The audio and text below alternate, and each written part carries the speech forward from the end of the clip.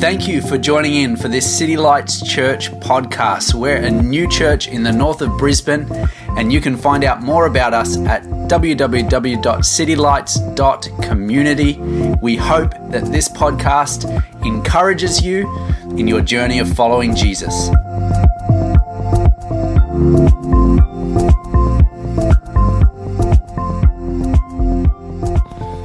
Okay, good morning. Great to be here. Who watched the tennis last night? Who stayed up and watched the tennis? No one. One, okay. I just want to know, because if you go to sleep while I'm preaching, I know it's not because I'm boring. So now that I know that, that's great. Just going to put that there. Can you hold that for me there? Thank you. Well, it's great to be here. The only thing that's missing is Andrew and Beck, but anyway, we'll see what we can do. Loved your worship this morning. Who can remember when they were 24? Some of you are still there, yeah. When I was 24, I was in debt up to my eyeballs. I had a great job. I was making a lot of money.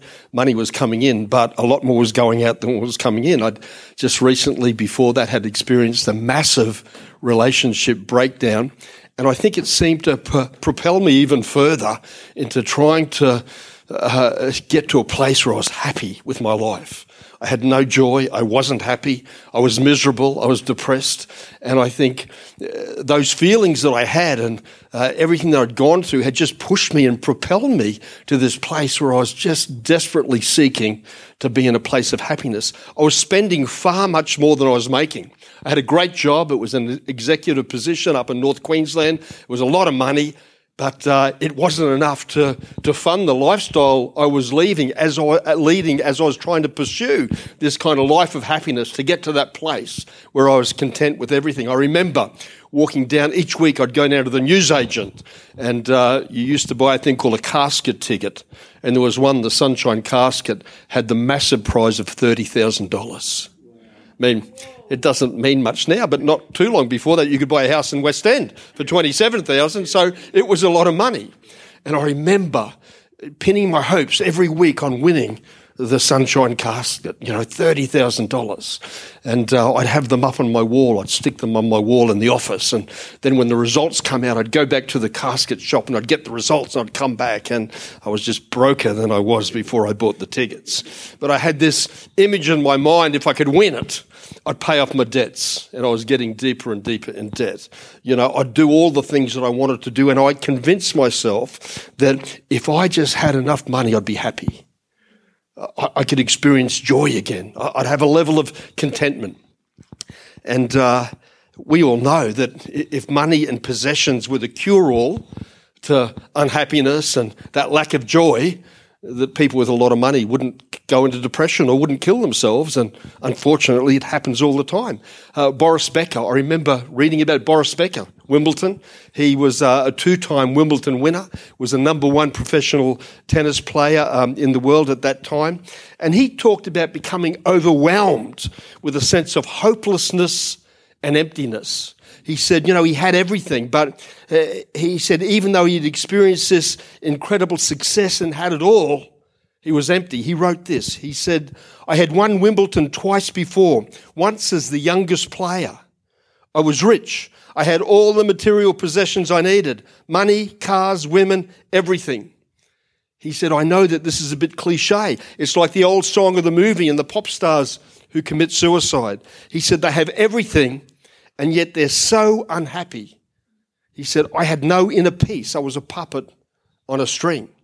And I look back when I was 24 and I was a puppet on a string. The society and the culture around me then and now desperately, and at great cost to itself, tries to convince us that happiness, the joy, can come through the amount of money that we have, or the things that we own, or the relationships that we're in. If only I could have that house, I'd be happy. If only I could have that relationship, I'd be happy. If only I had that job. If only I had this amount of money, I'd be happy. I remember several years ago talking to a man who was really well off in terms of property, in terms of superannuation, stocks, and, sold a business worth a lot of money, had a lot of money. And I said to him one day when he was talking about it, I said, how much more would you need? He said, just a couple more million. And I thought, when you get that, it still won't be enough. You want a few more million. If only we could have that number of followers on social media, then we can live in a state of constant joy and happiness. Deep down, you and I know that those things don't provide the happiness and the joy, the authentic happiness and deep joy that the Bible talks about. As Christians, of course, our joy, our happiness, that sense of contentment comes from our relationship with Jesus. It doesn't come through the amount of money that we can amass or the possessions or the people that we know. A believer's joy, a deep joy, an authentic happiness comes when we're in that right place with Jesus and in that relationship with him. And if that's not the case, then real joy, real happiness will be elusive, because it's dependent on circumstances. And biblical joy, biblical happiness is not dependent on circumstances at all. It's dependent on Jesus. It's dependent on our relationship with him. It's dependent on what the Word God says is reality. But many people, I think, live with a false sense of security, a false sense of reality. They want to own and possess things, and they think that when we have those things, we have them forever. But we're all just passing through. Nothing that we can amass here. We're not taking it with us. I've done a lot of funerals, Pastor John. You would have too. I've never seen a hearse with a roof rack or a luggage trailer. We are not taking anything with us at all. And yet we have this sense or this thing that drives us that says, if you can get this, you'll be happy. This is not a new problem. This is something that I think that all humanity has struggled with since the dawn of time.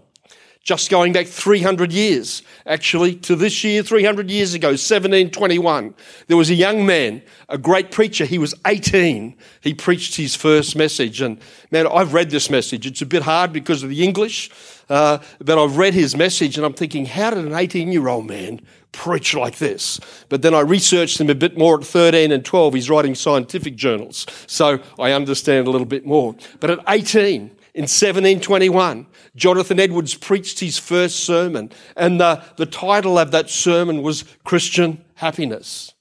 And as he preached it, he preached from Isaiah chapter 3, verse 10, and that verse says this: "Tell the righteous that it will be well with them, for they will enjoy the fruit of their deeds." And from that verse, Edwards came up, he said there's three things that are foundational to Christian joy, to Christian happiness. There are three things that are foundational to this deep sense of contentment that we can have as Christians. And if we understand those things, and if we understand that our joy, our happiness, our contentment is not based on circumstances, then when trials and tribulations come, when we go into a fiery furnace, we'll be able to stand strong with joy and with happiness. So there's 3 points that Jonathan Edwards made, and I want you to remember them.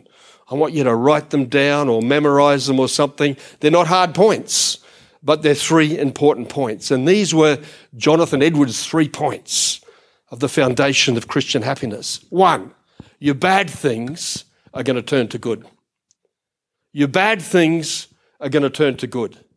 His second point was, the good things that you have can never be taken away from you. And the third point is, the best is yet to come. How's that? Your bad things are going to turn into good. Your good things that you have can never be taken from you, and the best is yet to come. And Edwards says, if we can get a hold of these 3 realities, these 3 truths, then that will steer us. That will help us to stand strong in the face of anything and any adversity. And the source of that joy and happiness, of course, when we know those 3 things, is found in the nature of God. It's found in who God is. It's found in what Jesus has done for us on the cross. And Jesus often spoke about joy. Jesus talked about joy a lot. He often talked about it as he talked about suffering and hardship as well. And we see those two go together. In John chapter 16, just before Jesus goes to the cross, he's talking to his disciples and he's talking to them about dying for what they believe. And he talks about the joy that they'll have. He says that they will grieve and mourn, but their grief will be turned into joy. You'll grieve and mourn, but your grief will be turned into joy. In John 17, he prays for his followers that they would experience a full measure of joy, despite everything that Jesus knew was ahead of his disciples. He prayed that they would experience that joy. And we see over and over again, the writers of the New Testament, Paul particularly, there's a connection between joy and the things that we go through in life that are tough and that are really hard. There's a quality to Christian joy that is unbending. There's a quality to Christian joy that is unbending as the grave. It's like it's obstinate. It's rock solid. It doesn't matter what comes against you, you can have this joy. Now, I'm not talking about, I'm not being silly here. I recognize that when things hit us, that we grieve, we mourn. We grieve and mourn the loss of things, whether it's people or relationships or things, we do that. But underneath even that grief, there is this foundational joy and happiness that we can have. James also talks about this joy that we can have when things go wrong. In James 1 verse 2, he says, "Consider it pure joy, my brothers and sisters, whenever you face many trials of many kinds." So James is saying that things are going to come against you, but you can have joy. You can consider it joy. If we know this joy, then there's nothing that can pull us down. There's nothing that can stop us this side of eternity. Suffering can come at us from all different ways, all different directions, and yet we can tenaciously hang on to joy and happiness that we have that comes through Jesus Christ. Why? Well, because we know that our bad things are going to turn to good. We know that the good things that we have can never be taken away from us. And we know that the best is yet to come. And this morning, I would just like to unpack these 3 points, these 3 truths, so that we can go down a little bit deeper, so that we can be equipped, we can be joyous, we can be content, we can have a level of happiness even when everything goes south around us. We can stand up because we know that these 3 things are to be true. And I'd like to look at a different verse than Jonathan Edwards looked at. I'd like to look at Romans chapter 8. Romans is an incredible book. It's one of my favourite books of the Bible.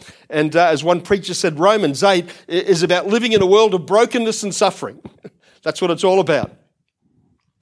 And Paul tells us in verse 17 of Romans 8 that he says, in this world we'll share in Christ's sufferings. In verse 35, he talks about famine and nakedness and trouble and hardship. So it's like, this is all part of the deal.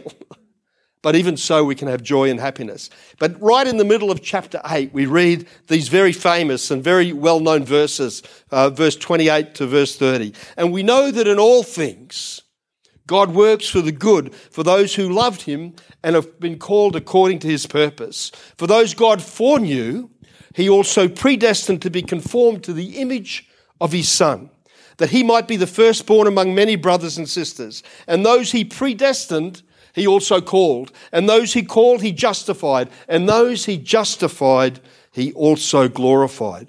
So we see that first point, that your bad things will turn to good in verse 28. And we know that in all things, good, bad, and ugly, in all things, God works for the good of those who love him, who've been called according to his purpose. Now, I'm convinced that in the past, I have read this at different times, and I've misused this scripture.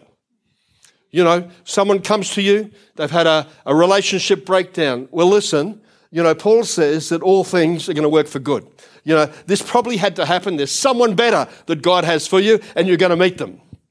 No, Paul doesn't use it like that, because the reality is, I've known people many, many years ago whose relationship broke down and they've never, ever met anyone, and they probably won't. So it's talking about something else. And where we get it wrong, where we get the interpretation wrong, is where we think that the good is all about this life. Yes, this has happened, but, just hang in there. Keep your faith. Something good is going to happen. And then month after month and year after year and decade after decade, that thing doesn't change and we don't see that good. And then we doubt our faith. We doubt the goodness of God. We doubt those things. I think sometimes we think that deep down, we think that if we follow Jesus, now no one here would admit this, but we probably all think it a little bit. If we follow Jesus, if we're faithful to him, then nothing really bad is going to go wrong. Do you think that? I mean, I know sometimes I do. I think, well, I love Jesus. I'm trying to serve him. I like, he's my boss. I'm working for him. Like, he's going to protect me. He's going to look after me. But the scriptures don't say that at all. Bad things happen to Christians and non-Christians alike. To think that bad things won't happen to us in this life is to go against everything that the scripture says. It's actually to buy into the prosperity gospel, which is the gospel that says if you love Jesus, nothing will ever go wrong. If you love Jesus, then your life will just be hunky-dory. It'll be fantastic. It'll be all peaches and cream. And not many Christians would admit that that's what we think, but I think a lot of us do. And because of that, when something goes wrong, our faith is easily derailed. I mean, last week I was talking to a woman who has been a Christian for a long time. I'd say she's a mature Christian, but she was spitting the dummy. Some things didn't go her way in her life, and she's doubting the goodness of God. She's doubting God's love for her. And I'm there thinking, where have you been? Haven't you heard any preaching? Don't you know that bad things happen to Christians? It doesn't mean that God doesn't love you. It doesn't mean that he's not good. Maybe, Paul talked about that thorn in the flesh. He said, Satan sent it and gave it to me, but God let it stay there. And it was for a reason. All things work for the good, for those that love God and are called according to his purpose, but it may not all be in this life. And because when we believe it's all in this life, that's why people get disillusioned with the faith. I don't know, but I know many people who once followed the Lord and served him. Something went wrong in their life and they thought that's not fair, that shouldn't have happened. Why did God allow that? He mustn't exist. And then they turn their back on their faith. And it comes from this false belief that everything should go well for us in life.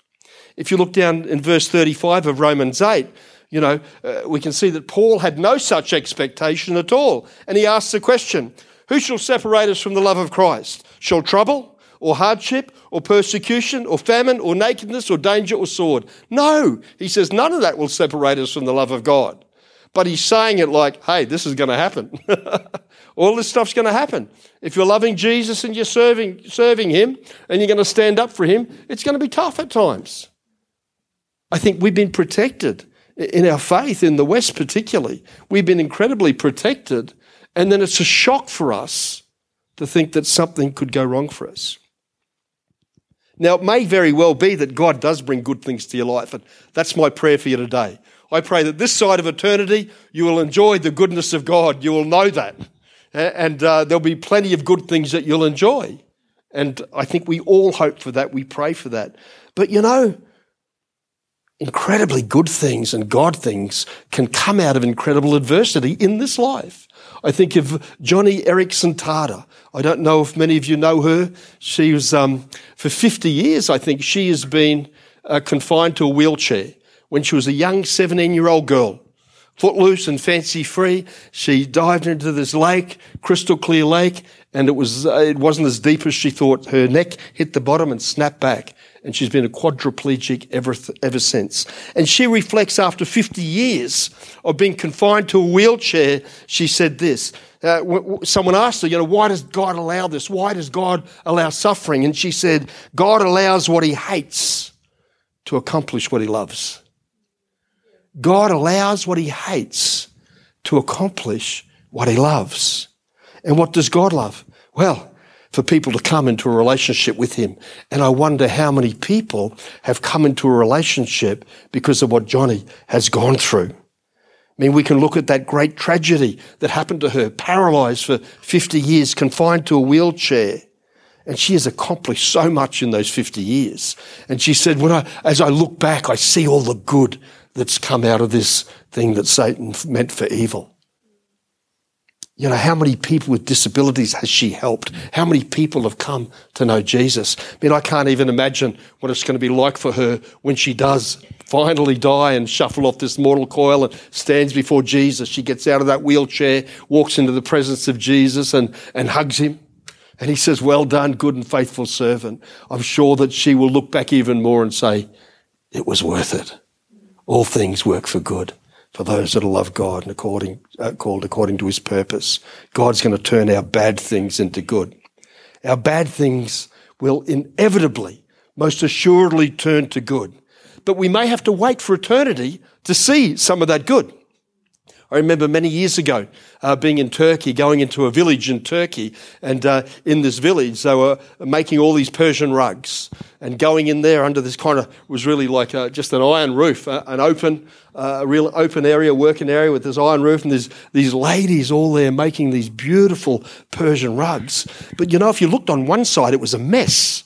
There was no design. There were bits of thread hanging off here and hanging off there. And it just looked, if you're looking at that one side, there was nothing there to attract you to this artifact.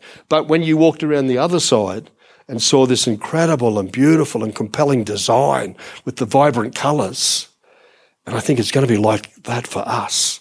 On that day when we walk into eternity, it's like the rug's going to be flipped over, and suddenly all this thing that lacks design and looks ugly and looks awful is going to be flipped over, and we're going to see this beautiful creation that the grand weaver God has been working on for years and years and years. And when we step into eternity, we're going to look back at our lives, the good, the bad, and the ugly, and we'll see how God just has put our lives together in such a beautiful and an intricate portrait of something that's invaluable, eternally invaluable, and so very beautiful, because our bad things are going to turn into good. Not only will our bad things turn to good, but Jonathan Edwards said the good things that you already have will never be taken from you. Verse 29, for those God foreknew, he also predestined to be conformed to the image of his Son, that he might be the firstborn among many brothers and sisters. What are the good things that you have that can never be taken away from you? Well, Paul talks about that. In verse 29, he points to some of these good things. Paul uses that word and says, God has predestined us to be conformed to the image of God. Now, if you've been around Bible college, if you've been around theology, you know that people get all upset about that word predestined and what it means. And we could talk about that. We'd be here for years and never probably come to a real decision on it. But I think that that word predestined, it means a couple of things. It means that there's something planned. It means that there's something fixed. God has a plan. God has a fixed plan for your life. God has a fixed plan for my life. And no good thing can be taken away from you because of God's fixed plan. Isn't that encouraging? That God has a plan for our lives. It's unshakable. It can't be challenged. It can't be moved. It's fixed. And what is it? Well, this plan is for us to become like Jesus. And that's why we're here, folks. Yeah, we come because the coffee's nice. Thanks, boys. We come for a whole lot of things, for the fellowship and, it's close to home or whatever. There's a whole lot of reasons that we come. But we come because ultimately we want to become more Christ-like. We want to be disciples of Jesus. We want to learn what it is to follow Jesus with all our hearts and soul and mind and strength and love him in the same way. And that's God's fixed plan. He's predestined you to become like Jesus. That's a good thing that can never be taken away from you. And we read there, Paul says that, he says, not only are we becoming like Jesus through the sanctifying work of the Holy Spirit, he says, but Jesus is our brother. Jesus is the firstborn among many brothers and sisters. What does that mean? Well, it means that we've been adopted into the family of God. It means that we can call God Father. Do you think about this? Do you think about the fact that the God who created the heavens and earth, who flung the stars into space, who set the depths for the oceans and the heights for the mountains, who created everything in this universe, that God has adopted you as his son and as his daughter? It's something you've got to think about. One of the theologians that I love, J.I. Packer, wrote a book called Knowing God, which is a classic book. It's a great book. And in that, Packer talks about adoption. Listen to this. It's a long quote, but it's powerful. If you want to judge how well a person understands Christianity, find out how much they make of the thought of being God's child and of having God as their father.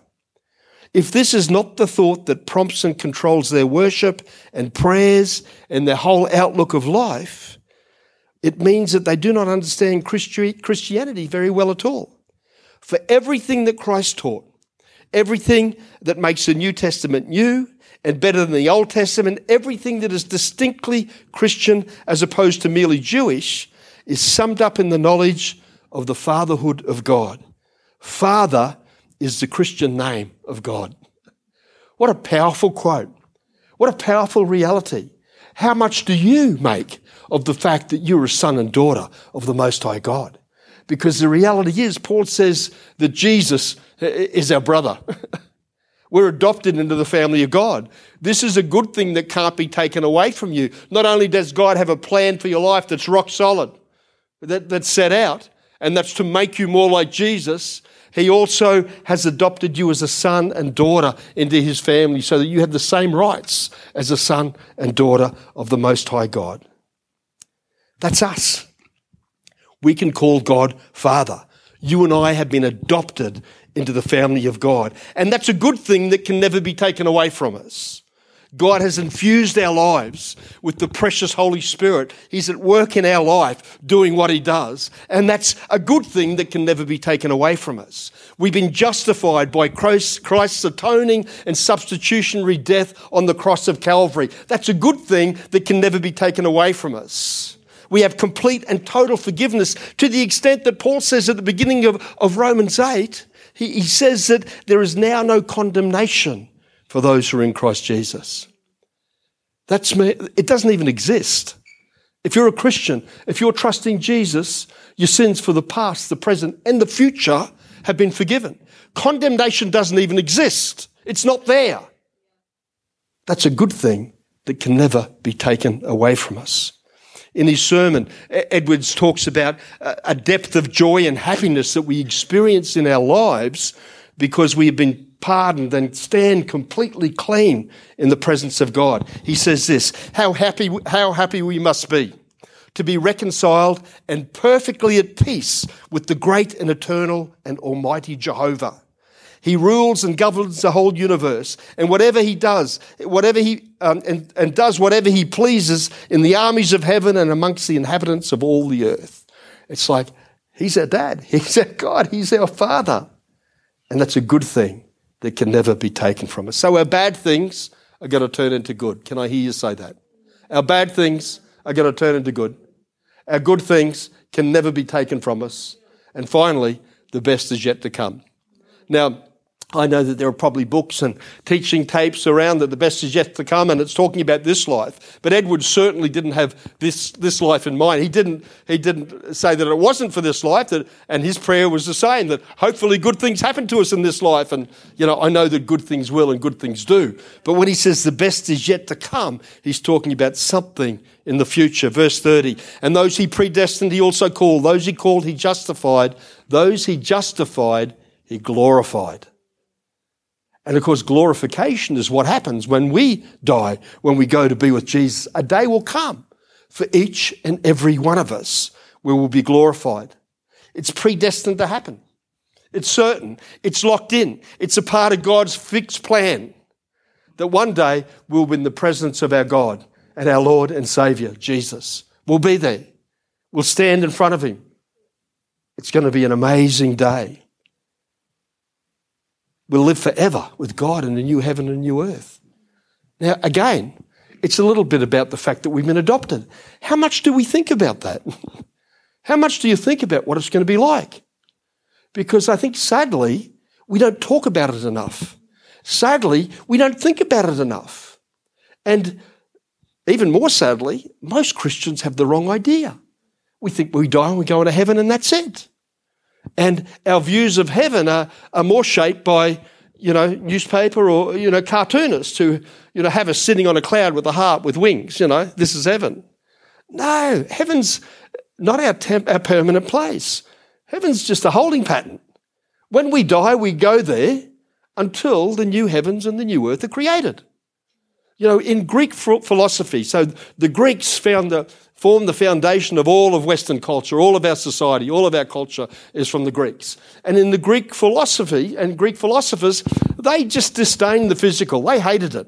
They thought the spiritual, that was way up here, and if we can only get beyond the body. And unfortunately, some of that has come into the Christian church very early on, and we did the same thing. But, the Bible and God doesn't differentiate. The spiritual is just as important as the physical, and the physical is as important as the spiritual. When Jesus rose from the grave, he had a physical body. He ate food. There's going to be a new heavens and a new earth created, and we will come from heaven to live on this new earth. And it'll be a physical earth. It'll be recreated. And we don't think about that. And we should. Because it's going to be a world free from sin. It's going to be a world free from all of those things that keep coming and destroying the world. What's your best experience that you've ever had on this earth? Can you think of it? What's the best thing you've ever done? I've got a couple I can think of, Well, I've had the birth of my children. That was pretty miraculous and magnificent. I remember walking through the great sandy desert by myself on the border of New South Wales and Queensland as the sun was coming up, feeling the warmth on my body as I was walking in this pristine desert. I don't know if anyone had walked there before. I remember sailing under the Sydney Harbour Bridge on this beautiful cloudless day on this old, completely restored square rigger sailing ship. It was massive, sailing out of Sydney Heads, just as the wind filled the sails when they turned the diesel motor off, and just sailing out. I remember that experience. Man, that was amazing. I remember standing on the Mount of Olives looking at the sun go down over the old city of Jerusalem and the Dome of the Rock. Man, what an experience. But take your best experience in this life, the best thing you've ever done, and it's going to pale into insignificance compared to what awaits us in heaven. The best is yet to come. How much do you consider your future glory? How much do you think about what your life is going to be like? And the Bible talks about it a lot for a reason. We're meant to kind of fix our eyes on what's ahead, and it spurs us on to be faithful stewards of the gospel. We want to preach the gospel to those around us. It encourages us to seize the day. Let's not waste the day. Let's live for the Lord. It encourages, I think, to stand firm in the midst of suffering and hardship when things do go wrong. We've got this hope in our hearts about the future. The best is yet to come. Paul says that our present sufferings are not worth comparing with the glory that will be revealed in us on that day. Romans 8:18. In 2 Corinthians, he says this, "For our light and momentary troubles are achieving for us eternal glory that far outweighs them all. So we fix our eyes on what is seen, or not what is seen, but what is unseen. Since what is seen is temporary, but what is unseen is eternal." This is the secret to Christian joy and happiness and contentment. But we have to have a deep conviction that this is true. We have to have a deep conviction about all these things, that our bad things are going to turn to good, that our good things can't be taken from us, and the best is yet to come.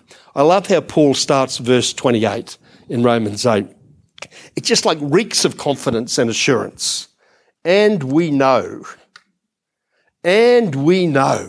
I can just about hear that confidence in his voice as he's writing. Write this. And we know that in all things. He's saying that there's something that we have that's absolute. He's saying there's something that we have positive knowledge about that can't be taken away from us. And this is a knowledge of all that God has for us in Christ Jesus. It's a commitment to the fact that our bad things are going to turn to good, our good things can't be taken from us, and the best is yet to come. We know that in all things God works for the good of those who love him, who have been called according to his purpose.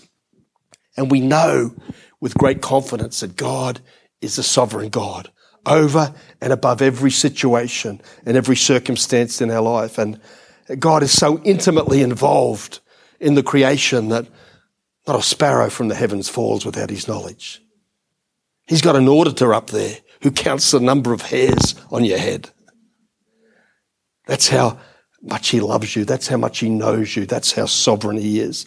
And it's that same confidence that the saints of old had when they express their faith in times of trouble. Job says, though he slay me, yet will I hope in him. It's that same confidence that we can have, and we know these things to be true. And we know my bad things are going to turn to good. And we know that the good things I have, this plan that God has for my life in conformity to the person of Jesus, this fact that I've been adopted, God has adopted me as his son, as his daughter, and we know that the best is yet to come. Do you know those three truths and realities deep down in your heart today? Because I believe the Holy Spirit wants us to have that same assurance, that same sense of certainty, that same certitude that we can say with Paul, and we know.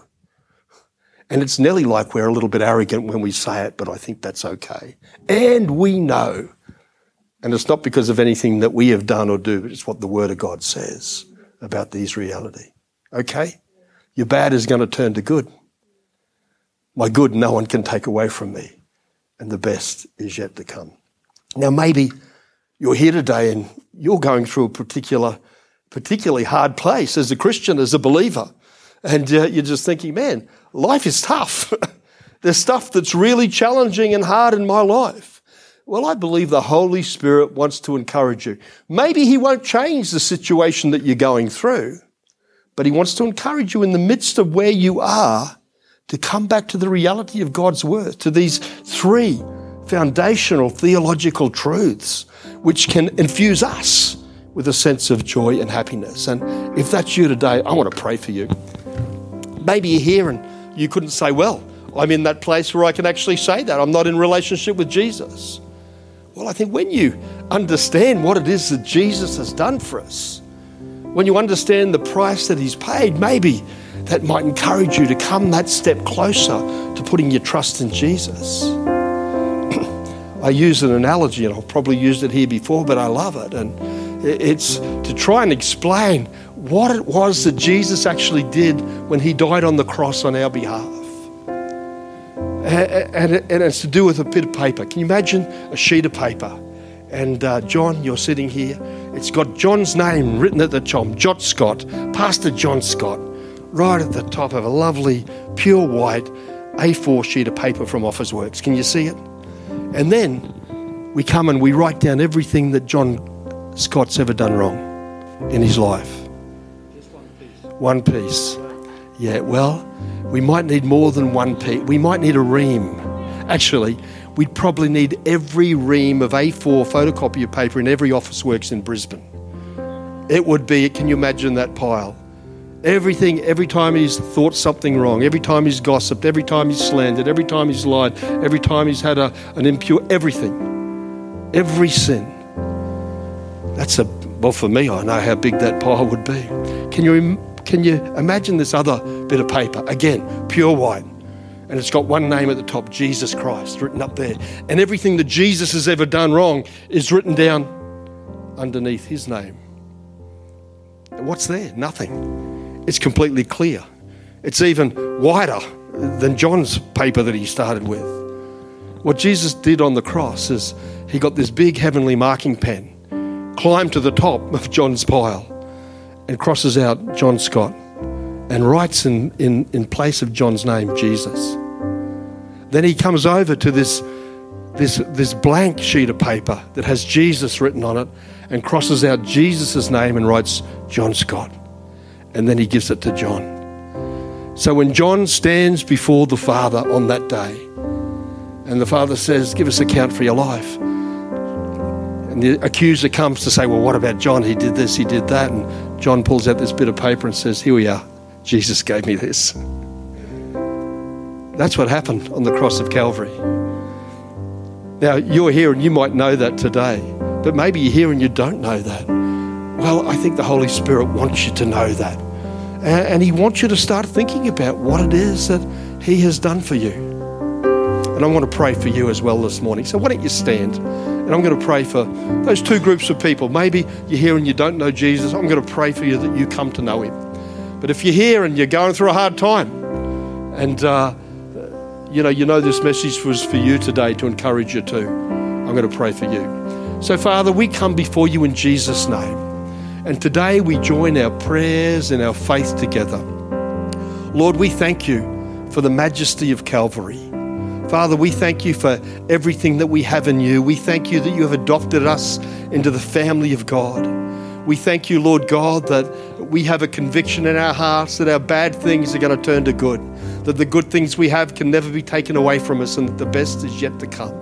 And I pray for each and every person here this morning who may be going through a difficult time. I pray that the reality of the word that has been spoken today, Lord, would just capture their hearts and imaginations for all eternity. I pray, Father, through the ministry of your Holy Spirit, you would reach down now and touch people's lives. Lord, encourage them, enthuse them, Lord, with the reality of who you are. Father, I pray in the midst of their struggles and battles that they would lift their eyes up to you and they would see you afresh today. Lord, I pray for anyone here, Lord, who couldn't say that, yes, I'm in relationship with you, Jesus, as my Saviour and my Lord. Father, I thank you for them, and I pray that your Holy Spirit would continue to be at work in their lives today as you continue to reveal who you are, Lord, and the plan that you have for their lives. Father, I pray that in Jesus' name. Amen. Amen. Well, we're going to have some prayer. I'm going to ask Naomi to keep playing if you can. And so some of the leaders of the church, if you need prayer for anything, we'd love you to come and to receive that prayer. But can I speak a blessing over you before we've got tea and coffee coming and some food. Before we have that, can I speak a blessing over you? If you'd like, just put your hands out in front of you. Go forth into the world in peace. Be of good courage. Hold fast that which is good. Render to no one evil for evil, but strengthen the faint-hearted, support the weak, and help the afflicted. Honour everyone. Love and serve the Lord. Rejoicing in the power of the Holy Spirit and the blessing of God Almighty, the Father, the Son, and the Holy Spirit be among you and remain with you always. Amen.